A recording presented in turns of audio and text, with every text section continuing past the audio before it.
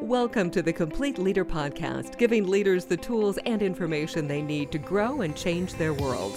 Now here's your host, Dale Dixon. The Complete Leader Podcast, everything you need to become a high-performing leader. Hi, Dale Dixon here alongside Ron Price, and we have a video version and an audio version of the podcast if you're watching the video.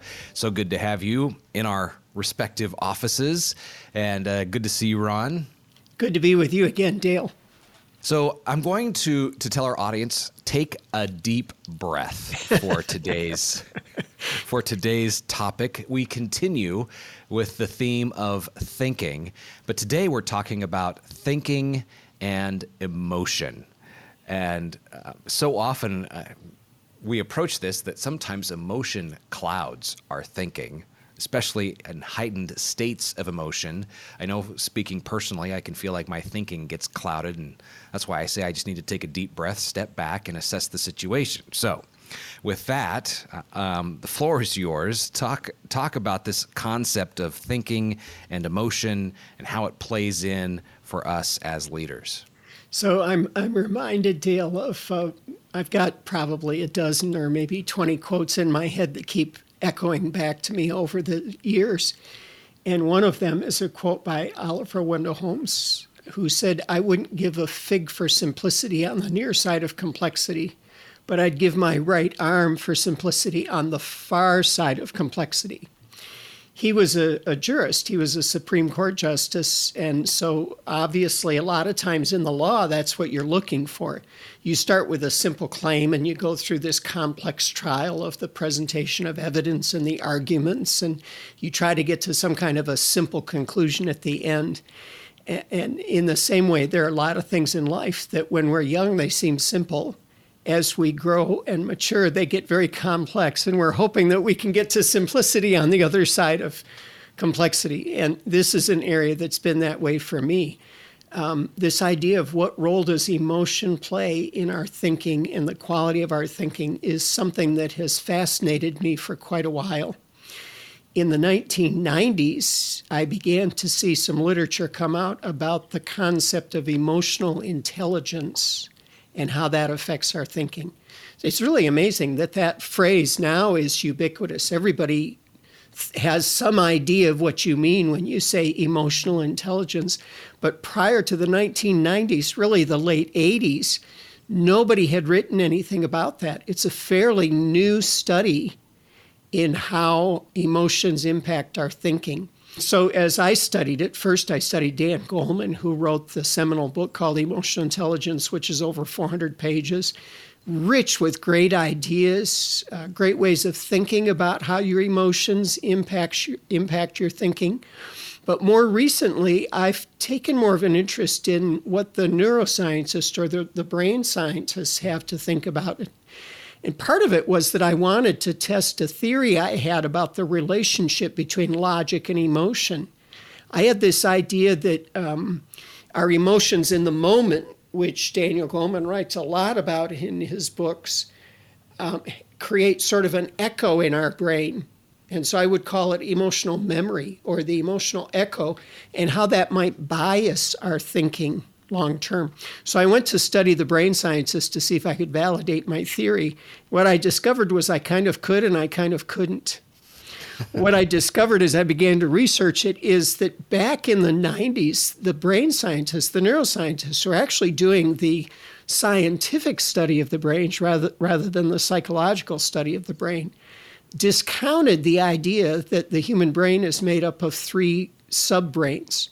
So this is something that Dan Goleman popularized in his book, and you will find people today still talking about it everywhere. They'll say we have the reptilian brain, which is the brain that helps our body function, and it really is the thing that's there for survival. Then we have what they call the limbic system, which they claim is what houses our emotions. And then we have the neocortex, which is the analytical part of the brain. Well, neuroscientists back in the 90s decided this is not the reality. It may be a nice metaphor, but the reality is that we have one brain in which all 3 functions take place consecutively. There's not a lower brain and a higher brain. It's all one brain. And what they've discovered is that it's not unique to us as human beings, but that this one brain that has the ability to function in 3 different areas exists in all mammals. They've discovered that to some extent it exists all the way down to the fly's brain. Now, that's another thing I can't even fathom is how do you study a fly's brain? But getting back to human beings, what they're saying, and one of the greatest researchers on this, who's written quite a bit about it, is saying that what actually happens is that our brain is a budgeting machine. Our brain is a central control tower whose primary purpose is to keep us alive. And therefore, its primary purpose is to understand what's happening inside the body physically. And it is budgeting all of the resources in our body to keep us breathing, to keep our heart beating, to keep us alive. And as a part of that, it's constantly making predictions. These predictions come from 3 different sources of data that are being fed to the brain. One is the body systems, what are called the introspective systems, are feeding information to the brain to let us know where energy is needed, how much of it is needed, how it's going to flow. The second part is what's happening in the environment around us and the way that we're being influenced by the social context that we're in and all the different ways that temperature or relationships or any of the things that are happening externally are impacting our brain and feeding information to our brain. And the third part, which is inside the brain itself, is its predictive capacity. So the brain's actually making hundreds of predictions every second based on everything that it's taking in terms of data, and it is managing the flow of energy as a result of that. Now, this all sounds way too complex, so let me get it down to the end thing, and that is that those predictions create responses in our body to survive, which in a sense end up creating emotions. So it's not that the limbic system triggers an emotion and sends it to the neocortex. It's that the whole brain is working in concert. And one of the functions of that is that it may send a signal to the limbic system to release cortisol to the adrenal glands so that we will now have the ability to perform at a higher level because we're in instant danger. And that's what we call emotion. So I'm hoping that a few of the listeners are in the same place that I'm at in hearing this, because as you said, this whole idea of the 3 brains, the limbic, the neocortex, that the reptilian has been driven deep into us. And I'm immediately thinking of a TED Talk that millions upon millions have watched by a guy named Simon Sinek, who wrote the 3 concentric circles and tied the reptilian, limbic, and neocortex to this idea of start with why. I think that the way that the people are coming at it from more of a psychological point of view, which includes Simon Sinek or Daniel Goleman or a lot of folks like that, may be helpful as a metaphor, but it's not scientifically true. Okay. And then I'm going to bring in one more author who a lot of folks have read, and that would be Daniel Kahneman and Thinking Fast and Slow. So this is what you're explaining sounds more in line with what he's written around. Once again, I think he called it brain 1 and brain 2 and thinking fast and thinking slow. So any connections there for folks? So first of all, I think I'm just pushing a pause button and helping people catch up because and I'm going to turn away from the camera for a moment to grab a book that helped me with this. So okay, so while Ron's doing this, this is the first time that I know I've heard of this, and these conversations, he brings the topic to the table and says, this is what we're talking about today. And as he noted at the very beginning of the podcast, these are some things that we might not have heard before or been thinking about. And that's why we're turning to Ron to be the one to enlighten us and bring us up to date on the latest in this area. Yeah, so I couldn't find the book. I just recently reorganized my office, so my brain's not working as well as it should be. But I believe her name is Mary Louise Feldman, and the title of the book is The Making of Emotions, or The Making of an Emotion. She is a neuroscientist who's worked at Harvard and other places out on the East Coast. And she's the one who said, these guys all have it wrong. She actually talks about Daniel Kahneman and Thinking Fast and Slow in her book, or Thinking Slow and Fast. I think the world of him. You know, he won a Nobel Prize for his theory of behavioral economics, which basically says that people don't make economic decisions rationally, they make them emotionally. Interestingly, I have an interview with him that was a fascinating interview. He's such a humble guy. He's world recognized. But in going back and talking about his book, he said, you know, unfortunately, many of the experiments that we ran in our book have been proven to be false since we wrote the book. We can't replicate them. So he said, as much as I've learned as a psychologist, which is what he is, he's not a brain scientist, as much as I've learned as a psychologist, I recognize now how much I don't know. Whereas what I decided to study to try to test some of my theories is I decided to move away from the psychology part, which is more of a soft science, to the neuroscience part, which is more of a hard science. And of course, there's so much that we still don't understand about the brain. But just one other piece of information that just amazed me that is only vaguely relevant to our discussion today is that the neurons, which we think make up the brain, only represent 15% of the brain mass. Only 15%. The other 85% are glial cells, which are used to create new neurons.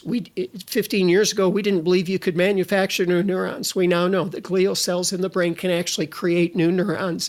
They build the sheath around the neural pathways or the synapses, and the stronger the sheath they build, the more effective those connections are between the neurons. It's just amazing what is out there in neuroscience that hasn't found its way to psychology yet. So how is this relevant to our discussion today? Well, I'm trying to understand how emotion impacts thinking, or how thinking creates emotion. And one of the main things that Feldman says in her book, which is very disruptive, but has gained more and more acceptance amongst the field of neuroscience, is that our thinking creates the emotion rather than the emotion creating our thinking. So the thinking is created by a series of predictions at several hundred per second of how our brain is trying to evaluate or ascertain what's happening inside our body and what's happening in the world around us. And then based on those predictions, the brain triggers the release of these hormones, which we end up defining as emotions. But they're actually a physiological thing that is now sort of hijacking our brain. Once this happens, what happens is our brain is put on high alert. And if we're in a true high-risk, life-threatening situation, it's our servant. But if we're not in a true risk, high life-threatening situation, it becomes a source of misjudgment or a source of bias. And it begins to interfere with our brain's ability to keep making accurate predictions. So the brain doesn't quit making predictions, but the predictions have now been distorted because of the release of these hormones into our system. But the release of the hormones was triggered by our brain's predictions. And that's something that up to this point we didn't know, we didn't realize. So in a way that it takes a while to get your brain wrapped around that and to understand what's happening. I've had to reflect on it for months in order to be able to just explain it to you the way I've explained it to you now. But it becomes important in the context of us talking about doing a better job of thinking as leaders, to recognize that we've got these predictions which trigger the release of hormones, which then can distort the future predictions that happen after that. So I'm thinking about fight, flight, or freeze, and incoming information, brain processes it subconsciously and makes a determination if it needs to send the hormones to initiate one of those three responses, and it's based on previous experience and what my brain knows from that previous experience on how it's going to approach it. Yeah, it's based on three things. The first thing is the past predictions, which you call previous experience. How our body's talking to our brain and talking about what it needs in terms of energy to stay alive. And then the external environment and how that's influencing us. Those are three different distinct data points that are all affecting how the brain is making predictions. So in our book, Growing Influence, Stacy Ennis and I bring up this concept of it's just sort of an afterthought that David, one of the main characters, shares with Emily as they're breaking up after having coffee together. He says, whatever you do, Emily, remember to keep logic in front of emotion instead of letting emotion get in front of logic. She's dealing with a situation that has an emotional response, and his caution to her is that if you respond out of that emotion, which we now understand, if you respond out of that increased sensitivity because of the release of hormones, which we call emotion, you will probably make misjudgments in how you handle the situation. And Emily begins to think about it. She begins to realize how many times that emotional state that she's gotten into drives her behaviors and how it often doesn't get her what she wanted. It often takes her the wrong direction. So that's really the core of our conversation here today, is that for leaders to become better thinkers, they have to begin to develop an awareness of what's happening. And when the predictions my brain is making or the logic is working well and where it begins to break down. It begins to break down when those hormones have been released and I've got the fight, flight, flock, or freeze is what I like to say. There are actually 4 different components there. That's really what Daniel Goleman was writing about when he wrote about emotional intelligence. And I think his model of emotional intelligence is brilliant, even though it's built on a faulty premise of what the brain is actually doing. So the model still has great value, even though there's a fallacy in his understanding of how the brain works. So what is your approach now to logic leading emotion as part of the discussion? Now that you said you've spent the last several months contemplating what you've learned around the brain science and how does that influence and how should we be thinking about this? So the first thing is that I said that my theory was kind of proven and kind of disproven by my research. So it was disproven in that I thought that we had an emotional response from our limbic system that then clouded our mind. But it was proven in that what I called emotional echoes were actually past predictions that the brain was storing as a way of helping to improve its future predictions. The fascinating thing about the human brain is that it has no ego. And so it doesn't hesitate to set aside a prediction once it's been proven to be an error.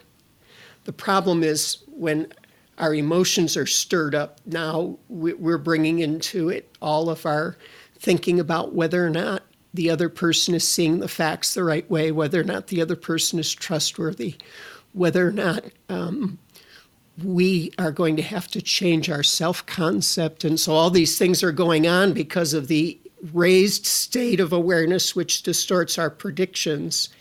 And that's where we get into this idea of developing emotional intelligence. So for me, it's about recognizing, is my brain working well in its predictive making capacities right now because my body is at rest, is at peace? Or is my brain potentially making false predictions because my body is in an elevated state of stress, which we would have called emotion? So when you look at Daniel Goleman's model, he says that all emotional intelligence begins with greater self-awareness. So greater self-awareness means that we become more aware of what's happening. We become more of an observer of what's happening. One of my other favorite philosophers, Robert Hartman, says this is part of what makes us human beings, as opposed to any other creature on earth, is our ability to think about ourselves, our ability to self-reflect. So I can think about who I'm being, thinking about who I'm being, thinking about who I'm being, and it goes on and on and on. And this is part of the human endowment. This is, as far as we know, what makes us unique from all other creatures. And we sometimes also refer to this as consciousness, the ability to recognize what's going on instead of just reacting to what's going on. That's self-awareness. That's the beginning of emotional intelligence. For a leader, part of the way we do that is by starting to develop an awareness of a relaxed state versus a heightened state of thinking, and then understanding what the cause of that heightened state of thinking is. Is it that I'm angry? Is it that I'm sad? Is it because I'm envious? Is it because I'm fearful? What is it that's causing this heightened state of prediction, which is distorting my ability to predict accurately? And it can also be positive things, Dale. This is what I've had to work on, because I don't tend to be a pessimist. I tend to be more of an optimist. So I've had to learn to be aware of unrealistic optimism or hope or love. So you've heard the phrase, love is blind. That's a heightened state of making predictions where we often believe something about the other individual that may not actually be true. It may not actually be logical. Now, thankfully, we learn how to sort through those things when we have long-term happy relationships. We learn how to develop love, not just based on that heightened state of feeling, but on other things like commitments and unselfishness and things like that. But any of those things that we describe as emotions that create a heightened state of really distorted predictions about what's going on around us are things that we have to first become more aware of. So for some people's case, they have to become aware of how anger affects them. Yeah, I'm not saying I never get angry, and I've had to work on that also. But more common for me is a heightened state of optimism where I actually make things better than they actually are. And I have to be careful of that so that I don't end up making misjudgments because I've allowed that emotion to get in front of my logic. I don't know, is this too complex? No, you are finding simplicity, or you're helping me see the simplicity on the far end of complexity. We can tell that you've spent a lot of time in this area. I'm doing a time check, and I'm looking through some of the notes that you shared with me. I'm wondering if this is a break point.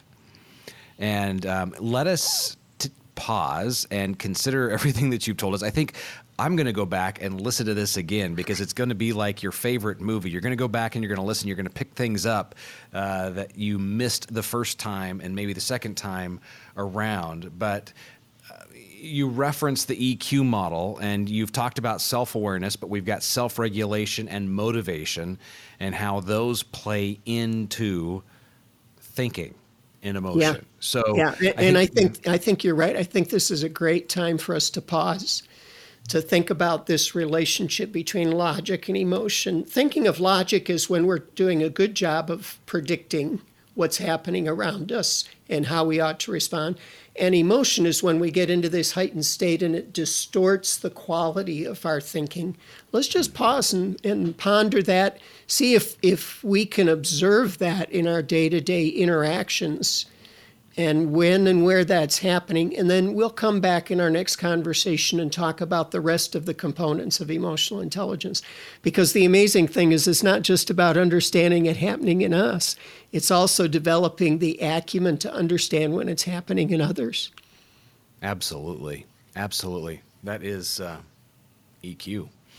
So I'm going to encourage folks to go to thecompleteleader.org. It's a website that hosts a lot of information to help you on your leadership journey. You can find more about the brain, about emotional intelligence there at the website, and a host of other things. This podcast is a companion to the book, The Complete Leader by Ron Price and Randy Lisk. The podcast definitely stands alone. You can just listen to these episodes, but when you put it together with the book, you get a deeper understanding of the concepts and the ways that you can grow in your leadership journey. So I encourage you to grab that book. Go to the website, thecompleteleader.org, and then we would love to hear your comments about today's episode. Drop us an email. So Ron's email address is Ron, R-O-N, at price-associates.com. So it's price-associates.com is the website and the at for Ron's email address. I'm at info at daledixonmedia.com. So we'd love to hear your feedback on this, any aha moments that you've had in listening to this. I know I've got a list of the aha moments, and hopefully I was able to communicate through those as we had the conversation, Ron. It's been enlightening. I appreciate it. Any other final words for us? No, Dale, I really enjoy these opportunities for us to chat.